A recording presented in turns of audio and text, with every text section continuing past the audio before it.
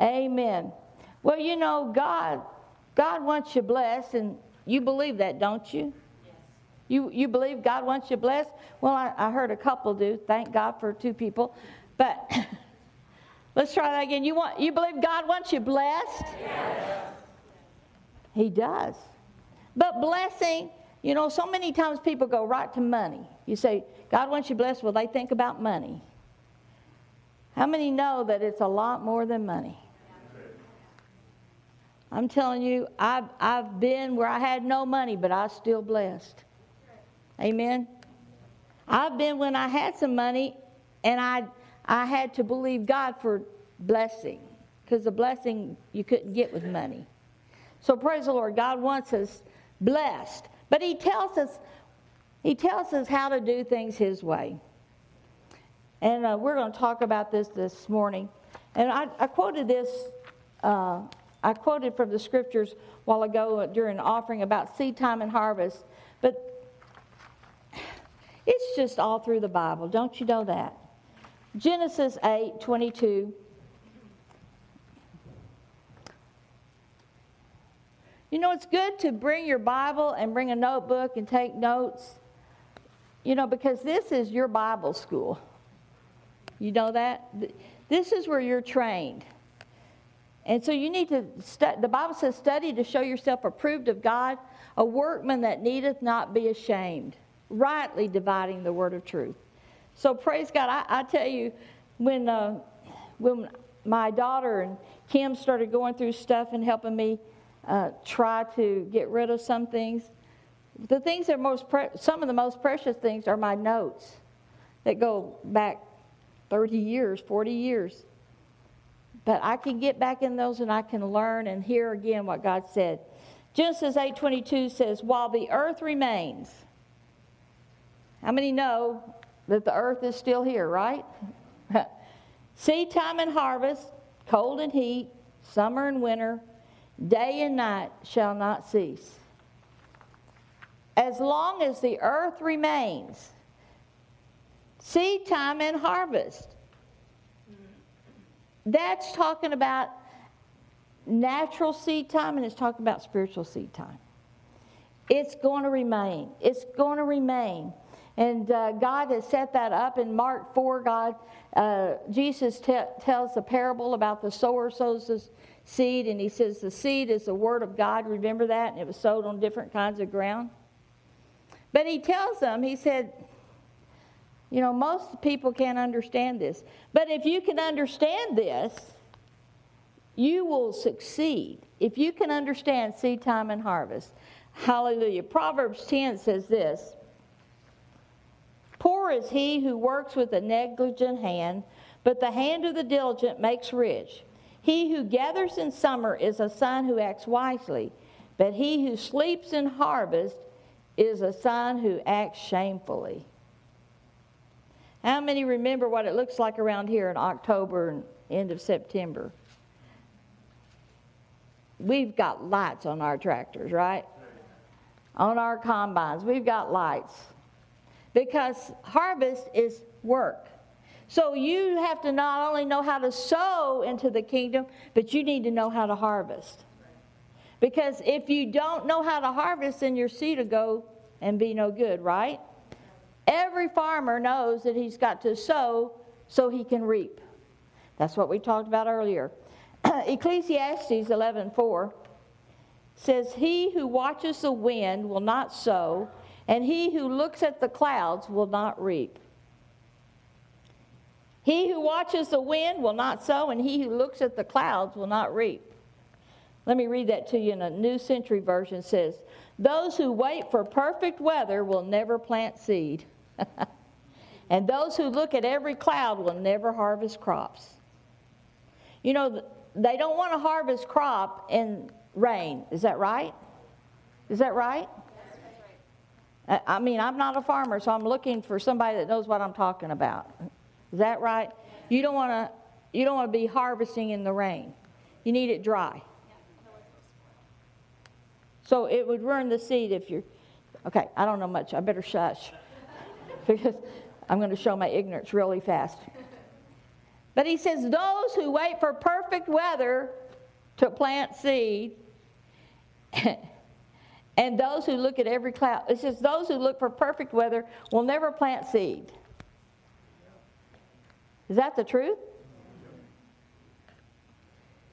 I'm telling you, you got to have some faith to plant seed, don't you? And so if you're looking for perfect weather, you're not going to plant. But he says if you look at the clouds, you're never going to harvest. So how can we put that into our everyday life? Well, we can say like this. Well, we can't do that now. Maybe God's telling you to sow into some, maybe into some mission or even just giving your tithe, whatever. But how many have said this before? Don't raise your hand. But you've said, well, it's just not a good time. With the economy, we better hold on to our money. I'm telling you, if you read the Word of God, you'll find out that that's the worst thing you can do. Because God, He operates through seed time and harvest. Amen? And so He says, you got to sow. You can't look for perfect weather. You can't look at every cloud. But we say things like this. You've heard people say, well, it's always something. Something's taking my money. It's always something. If it's not one thing, it's something else. I'd like to give to that mission. I'd like to do that. I'd like to help that widow out. I'd like to help that new family out. I'd like to help that person. I'd like to help that charity. But you know what? If it's my money just goes, I don't know where it goes. How many know Mark 11 talks about you can have what you say? So if you're saying, I don't know where my money goes, it just goes. Well, you're going to have what you say. But if you say, God, I thank you that money comes into my hand and you give me wisdom to know what to do. Actually, there's a scripture in the New Testament. Let me find it here. I think I put down where it is. Talks about Second Corinthians 9. Says, now this I say, verse 6. 2 Corinthians 9:6. Now this I say, he who sows sparingly will also reap sparingly. And he who sows bountifully will also reap bountifully. I remember years ago, my children were little. And so the children's ministry had this great idea to get a wheelbarrow and fill it with Smarties. At that time, we didn't have M&Ms up here. Fill it with Smarties and to demonstrate this scripture to the children. And they're going to fill it with Smarties, and they were going to take a little cup and dip it in. And, you give sparingly, this is like sparingly, a cup of Smarties. But if you give bountifully, you give a wheelbarrow full. They were going to demonstrate that. We went, no. It's a great illustration. But for one thing, that's a lot of Smarties. That's before we had Bulk Barn and Superstore. I mean, it would have been a lot of opening those little packages. But for another thing, can you imagine a group of 30 kids having that many Smarties and then you had to deal with them all afternoon? Sometimes I think you got to talk to the children's workers and say, remember, they're going to go with their parents afterwards. So we kind of shot that one down. But it really is. If I give sparingly, it's an ordinance of God. If I give sparingly, I can only reap sparingly. Is that right? A farmer can't go out and seed down 1 acre and then at harvest time come and say, I'm gonna harvest 5 acres. He can't. He will harvest what he planted, right? Now, it will multiply. You put in 1 seed, it's going to multiply. You're going to have more, right? If you plant corn, you plant 1 seed of corn, it's going to have one corn stalk is going to have a lot of seed on there, right? So that's how that works. But you've got to know that when you give bountifully, you're going to reap bountifully. So, if I'm stingy and I hold back, then I will only get stingy. Do you understand? Did I make that plain? But I have to have an open hand. You know, the Bible talks about that our hands are open to one another. I think that we have to learn to have open hands. Because that's why God wants to prosper you. That's why God wants to bless you. That's why God wants you out of debt. It's so that you have something to give to every good work. Have you ever heard of something or been in a meeting or got something in the mail and you went, oh man, I'd like to help that person. I'd like to help that missionary get that new truck over there in Africa. I'd like to help Vietnam. I'd like to help in the Philippines. But I just don't have it. You ever been there? I've been there. So what do? So we just say, well, when someone said to me, we're buying lotto tickets. This is a true story. We're buying lotto tickets every week so that when we hit the big time, we're going to give to the church. I said, I can tell you something better. I don't know how much you spend on lotto tickets because I don't have a clue how much they are. But obviously you spend something. Put that into the kingdom and let God multiply it. Because the odds of them winning the big one are pretty slim. But this is a sure thing. Give, and it shall be given to you. Good measure, pressed down, shaken together, shall men give unto you. Luke 6:38, right? So we understand this. He says, let's go back to 2 Corinthians we were reading there. Each one must do just as he has purposed in his heart. You know,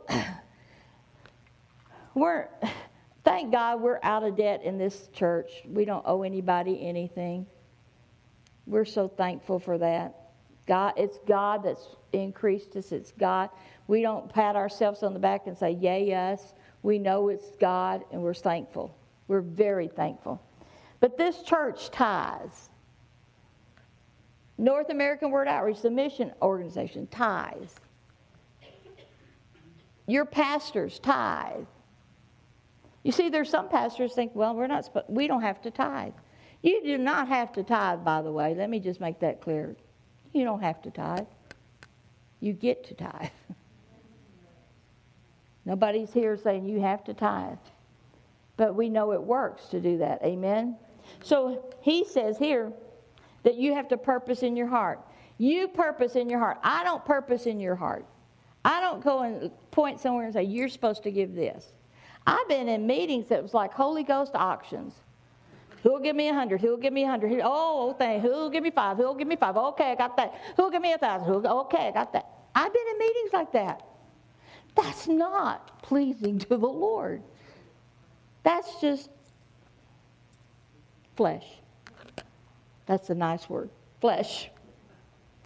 Because God wants you to purpose in your heart. You have to purpose in your heart. Why?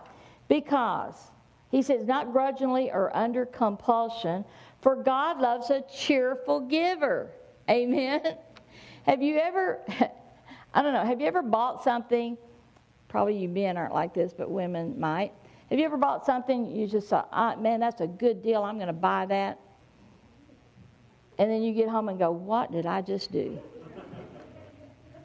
Let me look at that receipt, see if I can return that. That was really not smart. You ever done that? You did that under compulsion. The sale looked good. Your flesh said you'd look good in that. I don't know. Do you men ever have that kind of thing? I don't. I just know. I can only speak for women. And only for myself, actually. I can't speak for generally. But do you know that you can be compelled to give, and if it's not out of your heart, it's not the right way. God wants your heart. He's not wanting your money. He wants your heart. I was telling this on Wednesday night, but when we were in Loon Lake, when we first came to Canada, we didn't have a salary. No one paid us. Someone said, you know, what mission organization sent you up? And we went, God. Well, who's paying you? God. And the people were putting in bullets and beadwork. Can't pay the electric bill with bullets and beadwork. But we decided, you know what? We're going to give. And we would just, every day go look for something to give. We'd go to our closets, we'd get something, we'd look in our house, we'd get something. Because we knew that the way out was to sow, and we could reap. Isn't that right? So we didn't do it under compulsion. We were cheerful. So it says God loves a cheerful giver. You know, I remember years ago, we said God loves a cheerful giver, but he'll take money from a grouchy one.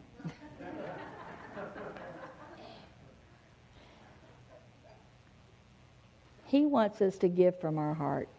Whether it's money, whether it's time. You know, some people will do they do their Bible reading as a duty. You know, I have to read my Bible today. God wants you to read it because you want to read it.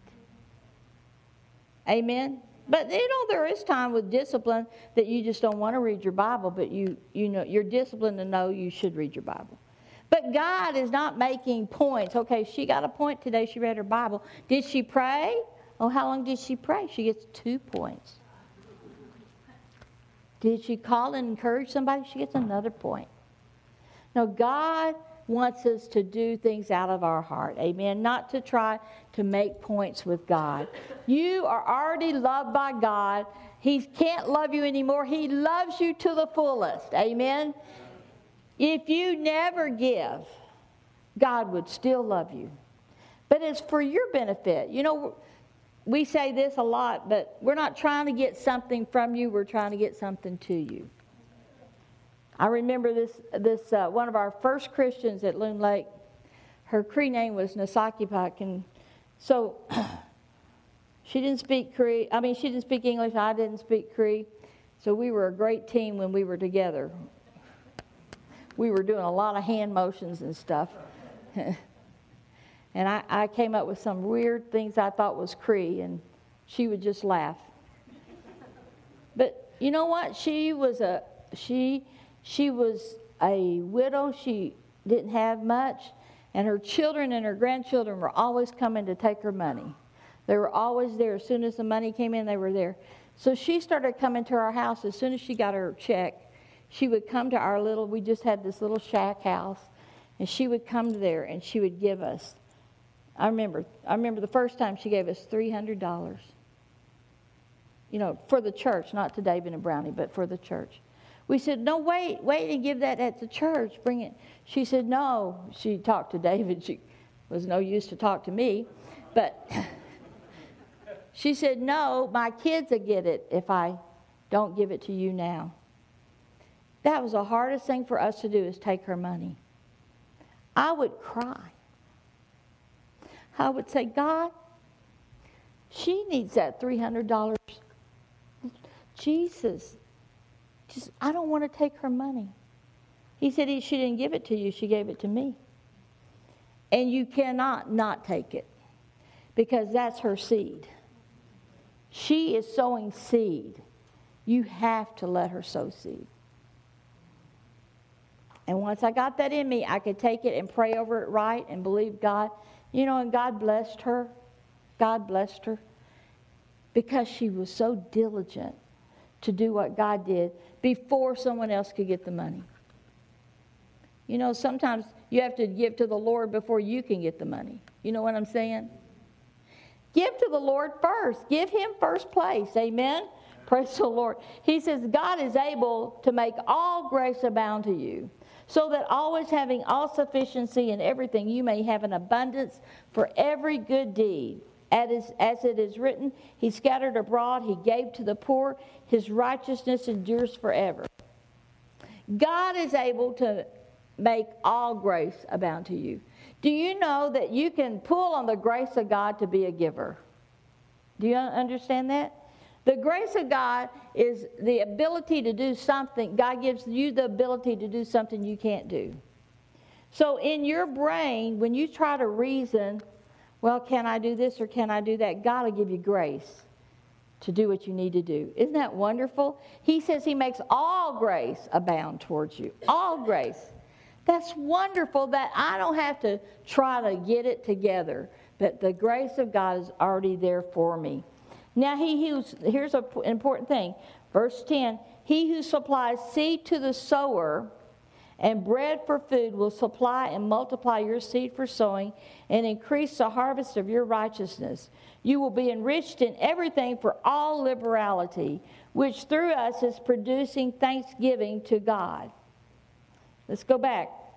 God supplies seed to the sower. How many have been in services here where we've passed out money and made sure everybody had money? You've been in those services. You have to understand that wasn't us supplying you seed. That was God supplying seed. But how many of us have had like a special speaker's coming and you want some extra money so you have to give to that special speaker? And you've asked God, God, I'm believing for unexpected finances. You ever done that? And you've seen God bring it in. I'll tell you a quick story. 2 weeks ago, there was someone in the States that had a need, and I felt like I was supposed to sow into that need, and so I did.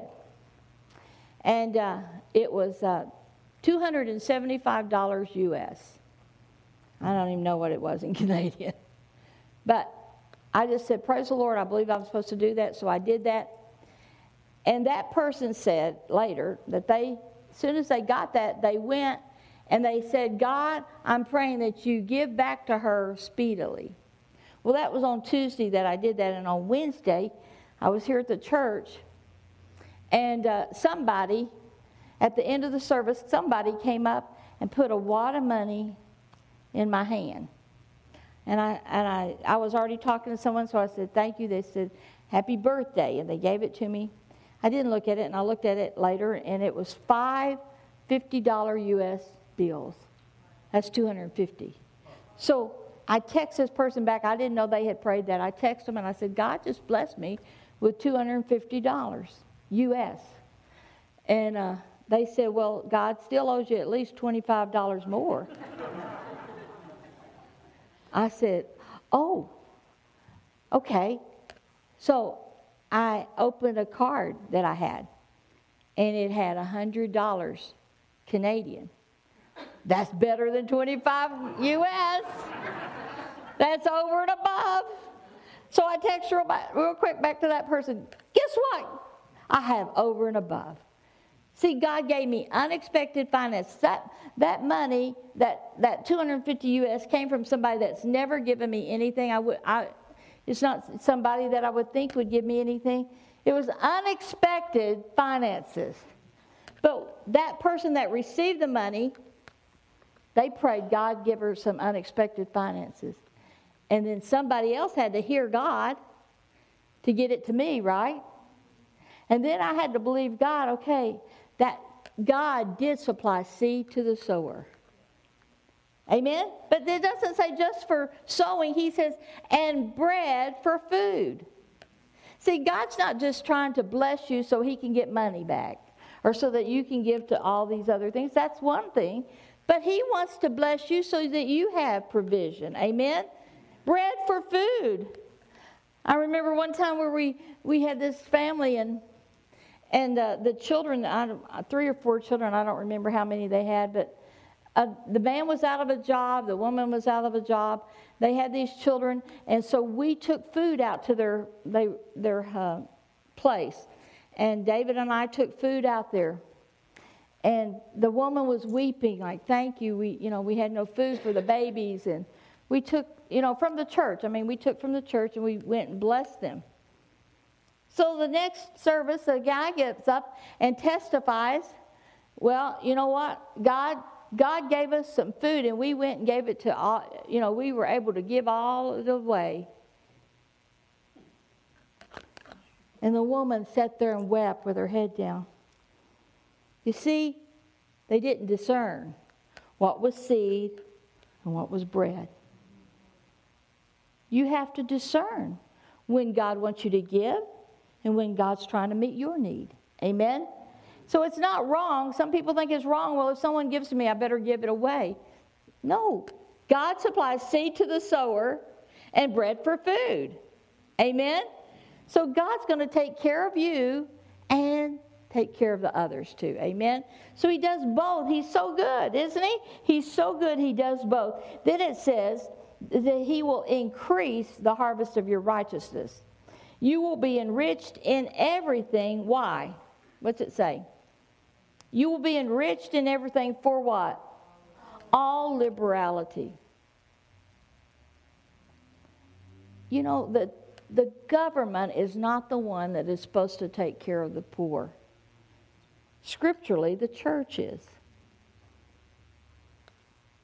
But we live in a culture that people look to the government. Oh, the government needs to give me this. The government needs to give me that. You know, don't make the government your source. Don't make your job your source. The guy says, I'm working for a living. No, work for a giving. That's what the scripture says, you know. It says we're supposed to work so we have seed to give. You've got to change your attitude about money. Money is just a tool. God wants to prosper you in things that money can't buy. Money can't make your relationship better, but God can make it better. Many times money can't heal you, but God can heal you.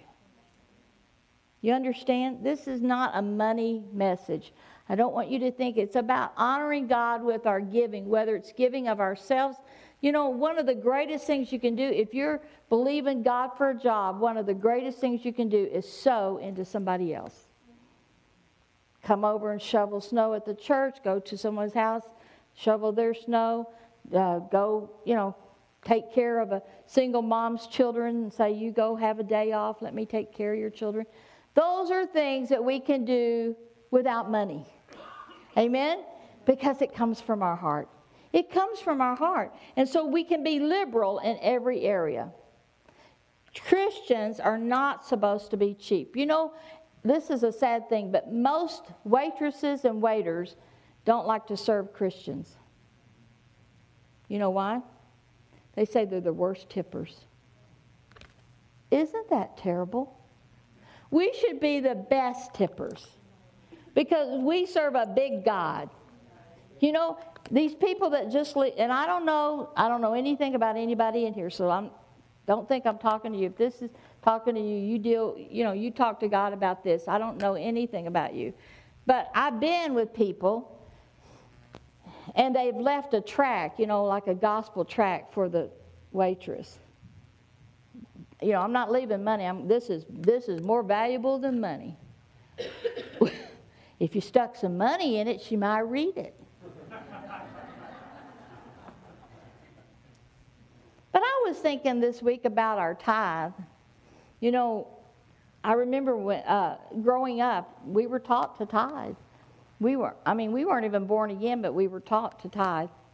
And I remember when our little church, little Methodist church, went through a big split because the pastor decided he was going to preach at a black church that Sunday night.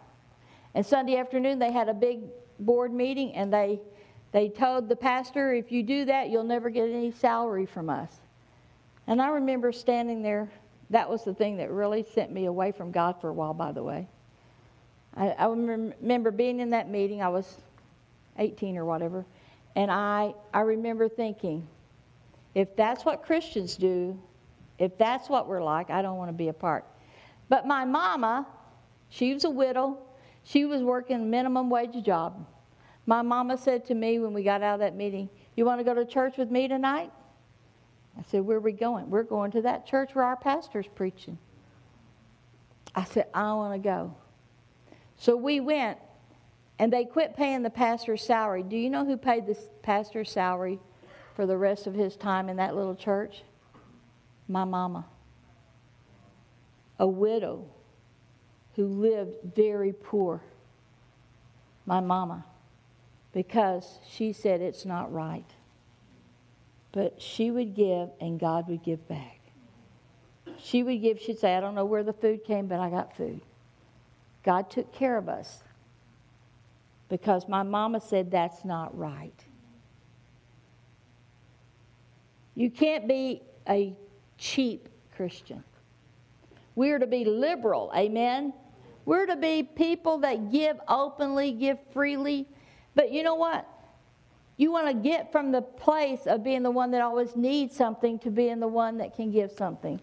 I wish I had time that you could hear some testimonies about the single moms group at Olive Tree. Some of these ladies work with that. They started teaching the women to bring one thing, is that right? Like one can of food or whatever. I just heard a testimony of one of those women who she had 2 children, and they were special needs children, and she didn't have money, and she got mad when they said, we want you to bring something every service. She might be in the church today. I don't know. I don't see her, but if you are, you're a great testimony. She was mad, but she just did it anyway. And you know what God did? He started giving back to her. But she owed, like $100,000. And she started giving, and she found out that they hadn't been paying her right, like government assistance or something.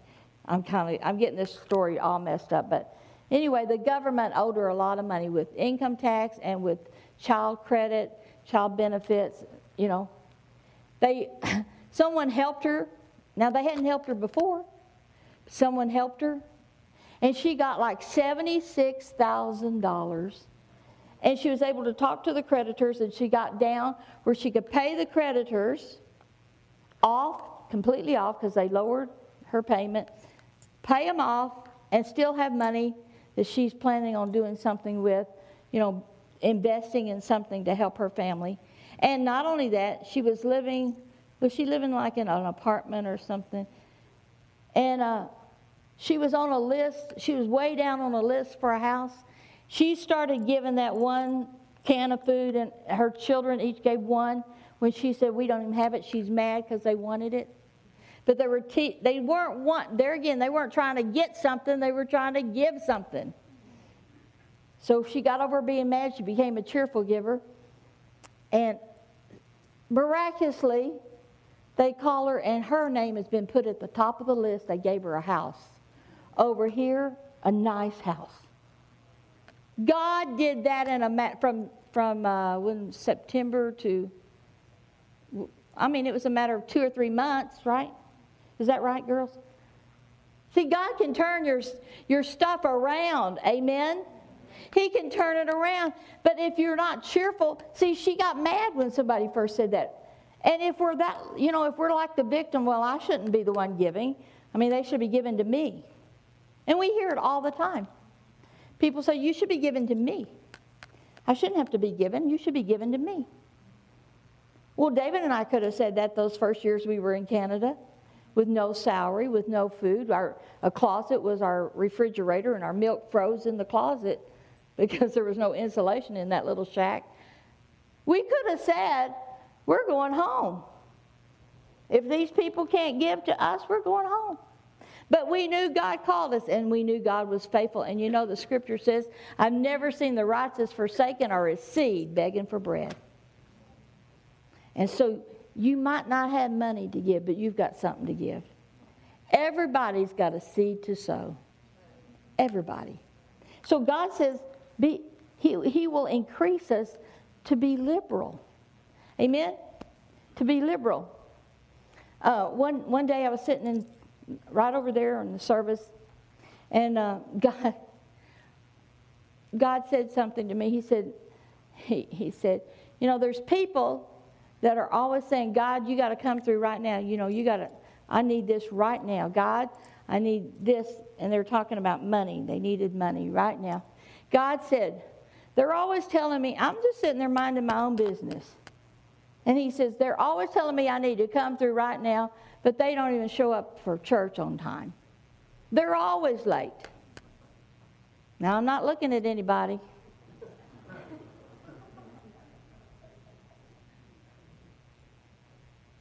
God is never late.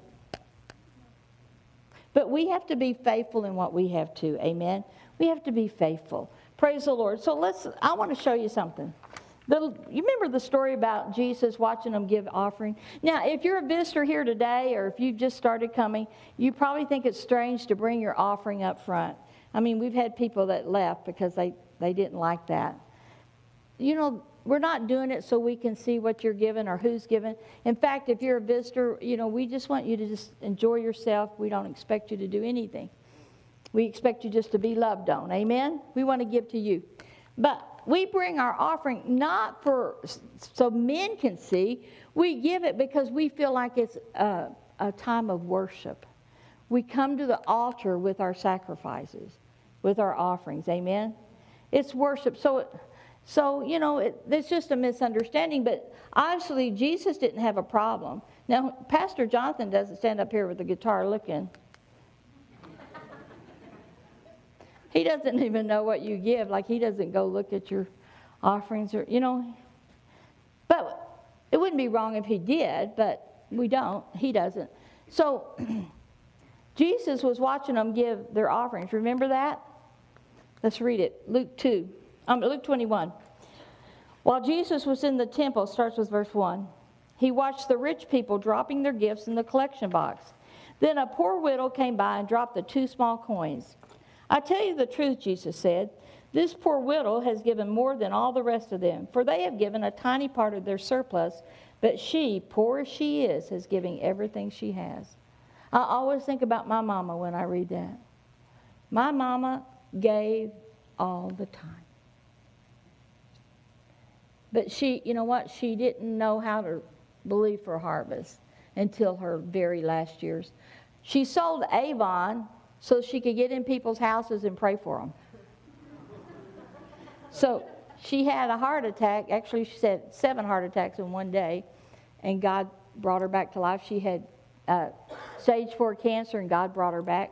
But anyway, I went down there to help her after she got out of the hospital. And so I said, okay, Mama, I'll deliver your Avon for you, because she wasn't able to do that. So I said, let's pray over your Avon that God will give us orders and you'll be blessed. And she went, oh, no, don't do that. I don't care if I make any money. I just want to get in the house and pray for them. I said, Mama, you can do both. You can make some money and pray for them. No. I don't want to do this with God thinking I'm doing this to make money. You see, she didn't have that in her that God wanted her to be blessed. But I tell you, when I went to those houses and I knocked on the door and I said, I'm Viola's daughter. I bought your Avon order. Would you like to, look at the catalog and make an order? You know what most of them said? We don't even like Avon. We love your mama, so we just order something so she'll come back. It was working from both ends. Worked good for both of them, amen? But God says to this woman, she gave everything she had. See, it's not what you give. It's not the quantity. It's your quality. It's what you give. It's equal sacrifice, not equal giving. Do you understand? So I brought today, I have this coin is a widow's mite this was used in that time. How do I know that? Because I have a brother that's an expert. I don't. But I told him I wanted a widow's mite. And so he said, I'm going to get you one, and it won't be in perfect condition. I want to get you one that we can prove was used in that time that Jesus was talking about. So this was used in that time, this little widow's mite. And I'm going to leave it up here, and anybody can come look at it after the service. Don't take it now, but you can look at it. Unless God tells me to give it to you, then I will. But I thought the interesting thing, this is a widow's mite from back, 2016 years ago, or around that time. You would think it'd be worth a whole lot of money. I was ready to pay a lot of money. So I asked my brother, because I thought I could only get one. How much am I going to have to pay for this? He said, well, I'm going to go to this coin show, and I can, they always have them. I can find them. And, well, how much? I'm thinking hundreds. I'm ready, because I always wanted a widow's mite. He said, oh, they run from $30 to $50. A coin that's over 2,000 years old, you can get for $30 to $50. Does that tell you how much it was not worth? I mean, it didn't have much worth then, doesn't have much worth now. But it was all she had. It's not what's worth, it's what you have. See, God wants your heart. The Bible says that where your heart is, that's where your treasure will be. I remember being in a service. This is when we used to write checks. You remember those days? Some of you still do that. I do it occasionally. But in those days, we wrote checks, to the grocery store, to the whatever. And the preacher said, okay, I want everybody to get out your checkbooks. I want you to look at your checkbooks. And by that, you'll see where your money goes, where your treasure is. If your treasure is showing, well, in those days, it was like Walmart. If you see Walmart checks, that's where your treasure is. And it was a real wake-up call for me, because I realized, you know what? If I looked at my spending, does my giving outweigh or outnumber what my other expenditures are? And then this morning, as I was just praying for the service, I was thinking about the tithe, And some people today say, well, that was Old Testament, and I don't have time to talk, and that's actually more Pastor Jonathan should do that. But it's not part of the law. It came before the law. And we see in the New Testament, Jesus said, he held up a coin. This is a Roman coin. He said, whose picture's on this? It wasn't this coin, but another coin. He says, you render under Caesar what's Caesar's, and under God what's God. So he's saying there is money that's God's. Isn't it? But it's not, you don't have to tithe. And some people say, if you don't tithe, you'll have a curse on you. No. Malachi 3 says, let's just open it. Let's look at that real quick. We got a few minutes. Malachi 3, verse 8.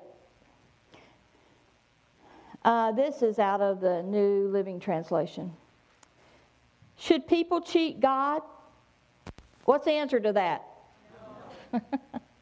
Of course not. Yet you have cheated me. But you ask, what do you mean? When did we ever cheat you? You have cheated me of the tithes and offerings due to me. See, there's a difference between your tithe and your offerings. There's two different things. You are under a curse, for your whole nation has been cheating me. Bring all the tithes into the storehouse, so there will be enough food in my temple. If you do, says the Lord of heaven's armies, I will open the windows of heaven for you. I will pour out a blessing so great you won't have enough room to take it in. Try it. Put me to the test. Then he talks about he'll rebuke the devourer for our sake. So someone says, do we have to tithe? No. But you don't have to have the windows of heaven open for you either. You see, there is a blessing in tithing. And if we had time, I could ask people to stand up and tell me, we tithe out of our business. We tithe out of our own account. And how many can just raise your hand right now and say, I know tithing works? That's a lot of people. That's a lot for a church. Because statistically, there's not a lot of tithers. But I remember we learned to tithe as children, but when I got out on my own and I had a small salary, I was working for a ministry, didn't make much, and I had to pay for a car payment and I had to pay rent. And I didn't eat much because I was working all the time. But I didn't have anybody that's going to give me any money to get me out, And I remember I quit tithing because I said, I don't have enough money. I looked at what came in and what was going out, and I said, I don't have enough money. Now I'm mature. I should have said, get rid of the car or do something. So I didn't give my tithe for about 6 months. My pastor in those days was Jerry Savelle. And so one day he preached on it, and I was just convicted. Like, oh, God. But then I tried to reason with God. You ever try to reason with God? Oh, God, I'm so sorry. But you know, I just don't have enough money to do that. You know that. And then Brother Savelle said, you do it by faith. And I thought, okay. But then I'm thinking, do I have to make up what I haven't done? Well, I really don't have that much money. But I said to the Lord, okay, I'm going to do this. I'm asking you to help me. I don't know how you can do it, but I'm asking you to help me make up what I didn't do. I can't tell you how it happened. I just know it happened, that I did it. And I never quit tithing after that, because I saw God start prospering me. I saw the things start getting paid for. I saw people start giving things to me when I needed it. Amen? It works. But you got to do it by faith, because your brain will never agree with it. So you know what? Our spirit's supposed to take authority over our flesh. Isn't that right?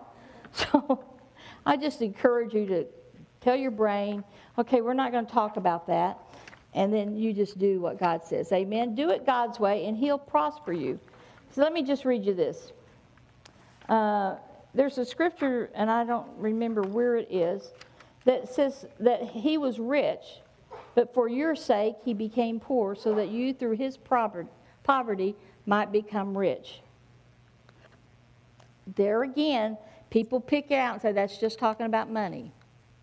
No, it's not talking just about money. I'm rich in love. I'm rich in relationships. I'm rich in a lot of ways. But it's not talking about money either.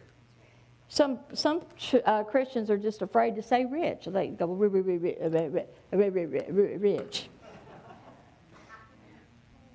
You know, some people say, "Oh, that church over there, they just want your money." We don't go to McDonald's. Do you ever get in McDonald's over here and get in the line and say, when they say, you know, "May I help you?" "You just want my money."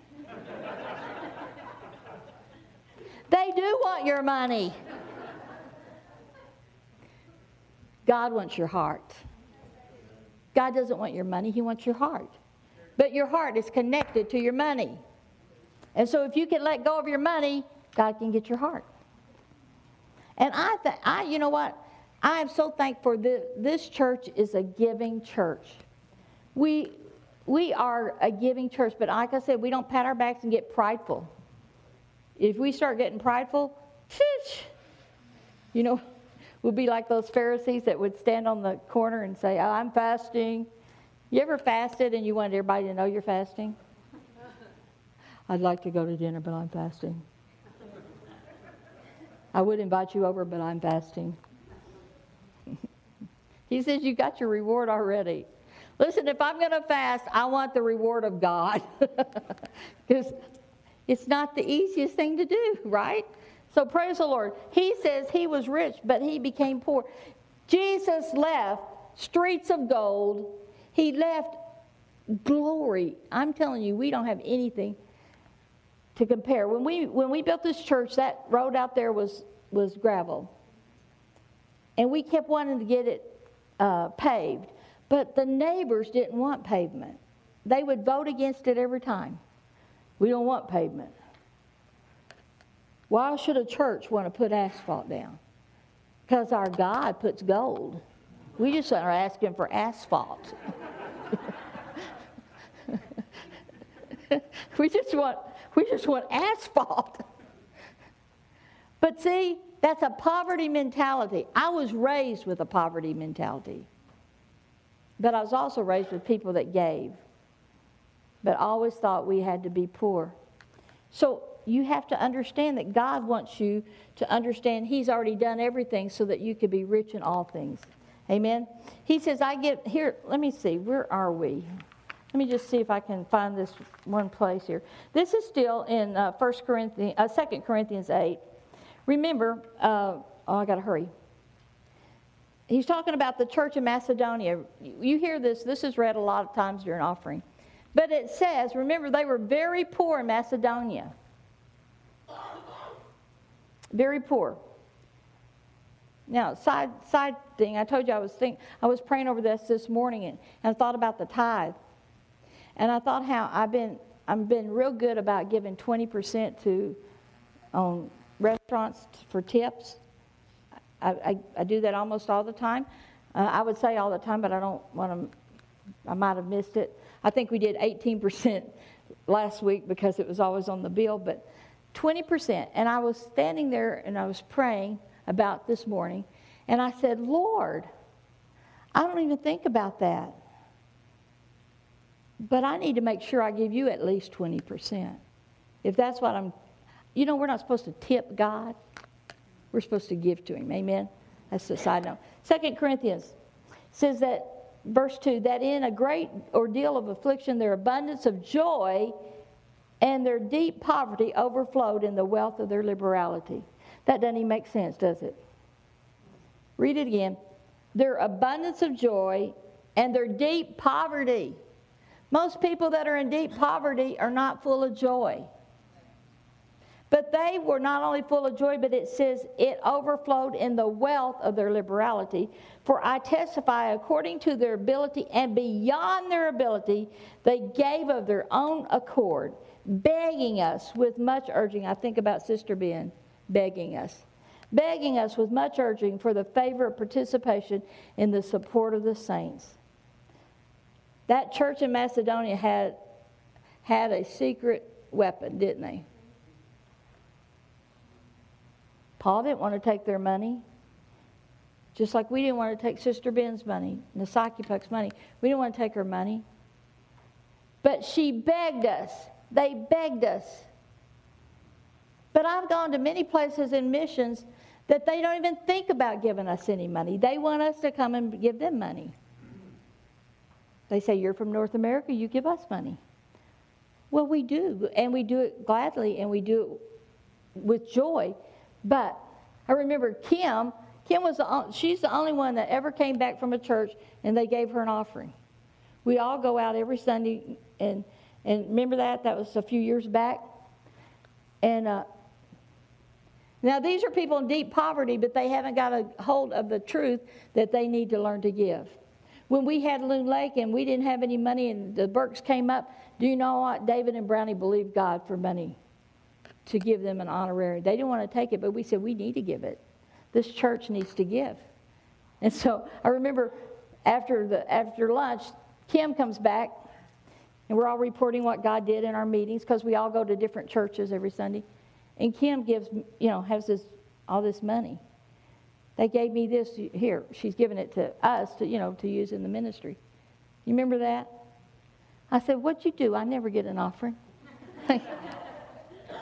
Well, I could have what I say, don't I? But you see, they have to learn that they need to give too. So praise the Lord. This is what the church of Macedonia did. So we urged Titus that he had previously made a beginning, so he would also complete in you this gracious work as well. But just as you abound in everything, in faith and utterance and knowledge and all earnestness and in the love we inspired in you, see that you abound in this gracious work also. I am not speaking this as a command, but as proving through the earnestness of others the sincerity of your love also. For you know the grace of our Lord Jesus Christ, that though he were rich, yet for your sake he became poor, so that you through his poverty might become rich. I give my opinion in this matter, for this is to your advantage. Do you hear that? He says it's to your advantage to give. Who were the first to begin a year ago, not only to do this, but also to desire to do it. But now finish doing it also, so that just as there was this readiness to desire it, so there also may be the completion of it by your ability. In other words, sometimes we have a readiness. We want to give. It's in us. I want to give. You ever had that? God speaks to you in your prayer time. Oh, I'm going to do that, God. And then you forget about it. He's saying, you had the readiness, now you have to go ahead. Go ahead and do it. Oh, hallelujah. One time, David and I were in a service. We didn't have any money. We might have had $100 or something. I don't know. But we're in this meeting, and God says, give $1,000.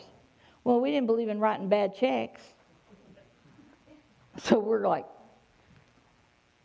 okay. He told it to me, and then I thought, I didn't hear God because we don't even have $1,000. I turned to David and I said, what did God say you were supposed to give? He said, $1,000. I said, we don't have $1,000. Why would God ask us to give $1,000? We don't have $1,000. David said, I don't know, but we'll get $1,000. He said, we'll write a pledge, and that's what God said, that's what we'll do. So the preacher says, everybody, that's giving, I want you to come to the front with your envelope. I felt like a fraud. You ever done that? I felt like I'm lying. We didn't hold ours up. We were holding it like this. Because we knew there was not $1,000 in that envelope. We put what we had, but we didn't have $1,000. So I remember we brought it up, and the preacher said, I've never heard this, never heard it since. The preacher said, okay, all of you, God tells me that he told you to give an amount that you didn't have, but he sees you come up because your heart is willing. Now go back. You can keep the money.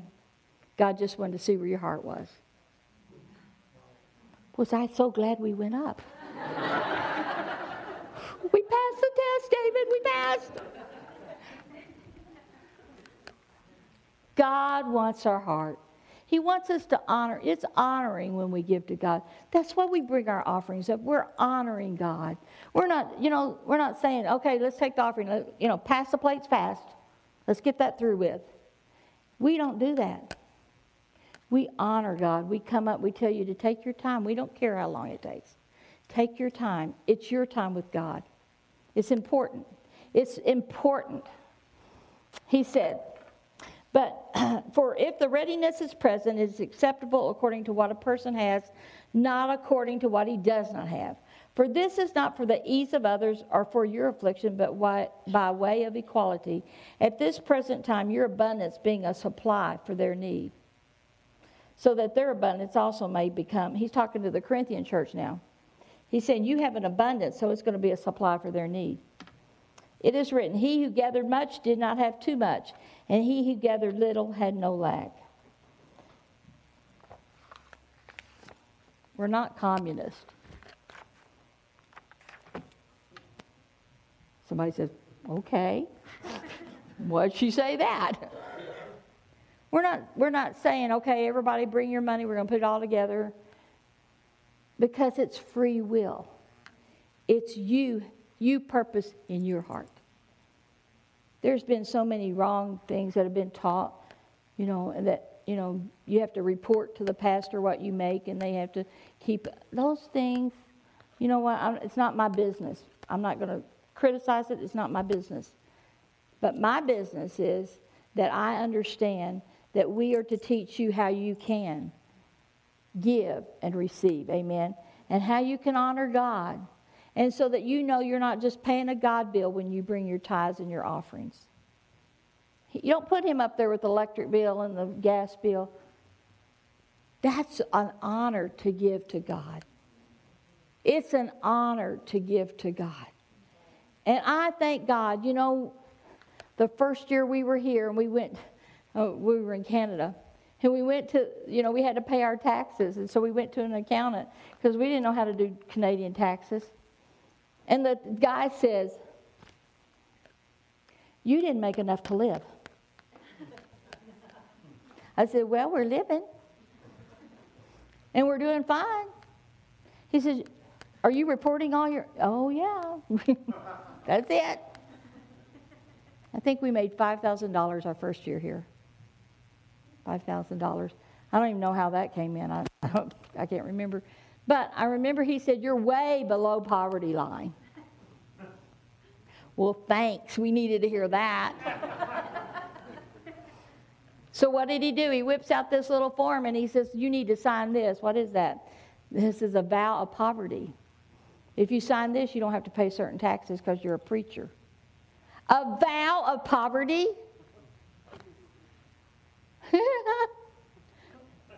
We went, no. He said, don't preachers do this all the time? You just sign this, you won't have to pay certain taxes. It's a vow of poverty. Well, that might explain why a lot of preachers are poor. The Bible says you don't make a vow unless you're going to keep that vow. Well, I didn't want to keep that vow. So we said to him, you know what? God takes care of us. Next year we'll come back and we'll have more. But our heart, we said, we're going to give more than we made those first years. And that came to pass. Why? Because God's faithful. Amen. I want you to know God's faithful. If you're believing God for finances, there is a way to do it God's way. And I'm thankful that a lot of you are already doing this. But if you're not, this is to help you understand God wants you out of debt. We pray for you to be out of debt. You know that scripture that talks about train up a child in the way they should go, and when they're old, they'll not depart from it? You know in context what's that saying? It's talking about, owe no man anything but to love him. It's all in context there in Proverbs. You need to train your children not to go in debt. How to believe God. Amen? It is discipline. You're not in sin if you owe money. You're not in sin if you're in debt. Don't even take that from this message. Because God wants you out, not because it's a sin, but because He wants you where you can give when you want to. When God showed us that land next door and said, okay, it's time to buy, I was so thankful we didn't have to come and beg you guys to give money. Because you'd already been given. Consistent giving. The money was already there. Amen? Now, we're going to have projects that we're going to have to, put our faith together. And we will have to say, we're believing God for this or whatever. It's not wrong. But I want to tell you that we are so thankful that we have givers in this church. But we want all of us. The Bible talks about that they all had no lack. There was no poor among them. When they went into the promised land, it said their shoes didn't wear out, their clothes didn't wear out for 40 years. See, that's prosperity too when your stuff doesn't break. Isn't it? That's part of the blessing, amen? So we want you blessed. We want you blessed. So God will show you what to do with your money. We're not saying you have to give your tithe to this church or whatever. If this isn't your church, don't give it to this church. You give your tithe where you get fed. Amen? Simple as that. But be a blesser. Amen? Be liberal. Hallelujah. Let's stand to our feet.